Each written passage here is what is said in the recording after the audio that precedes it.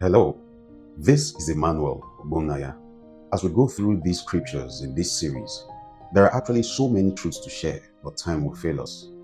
In these podcasts, we usually just pick a few out of the portion of scriptures we read and shed light on those.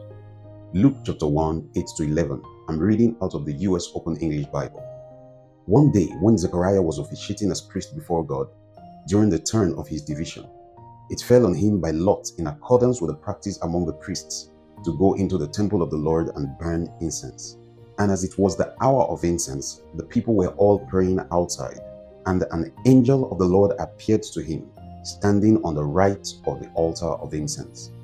The first thing we want to mention here today is the value of tireless service. As we saw in our previous episode, Zechariah was now an old man, but we see here that he was still serving God by carrying out his duties as a priest. Some people have allowed their challenges affect the fire, the zeal, and the commitment with which they serve God. Some others have, for one reason or the other, grown cold in their devotion to God and to his house. But not so with Zechariah. We should learn from Zechariah to never grow tired of serving God with our physical abilities. God intends that we should still be partnering with him in his service, even when we have become old. Psalm 92 verse 14 says, "They shall still bring forth fruit in old age. They shall be fat and flourishing." Hebrews chapter 11 verse 6 tells us that God is a rewarder of those who diligently seek him.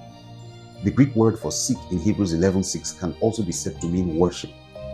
Friends, God is not a reducer or a punisher of those who worship him. No, he's not.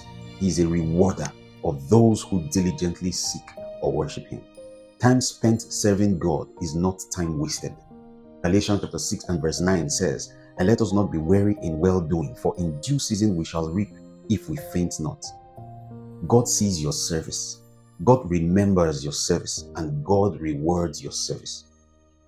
Next, notice that this supernatural encounter that Zechariah had happened at the time when praying was being done. We see that the people were praying outside, and also Luke chapter 1 and verse 13 tells us that Zechariah was praying too.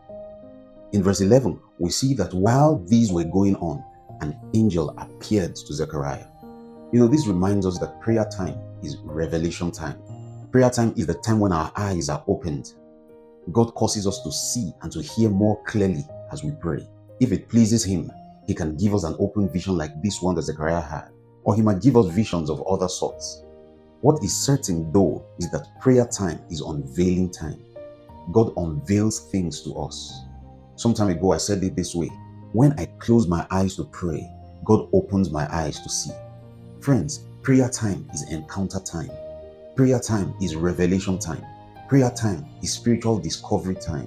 Hallelujah. Time will fail us actually to exhaust the necessary teachings on this series on the birth of our Lord Jesus. Today's podcast, for instance, is part 14 in this series, and we still have at least 14 more parts ahead of us before we can properly finish teaching on the truths I'd like to cover in this series on the birth of our Lord Jesus. So I'll take out some time to pray about this. If God is willing, we'll continue along these lines. But if not, we shall delve into other things the Spirit of God is emphasizing at this time.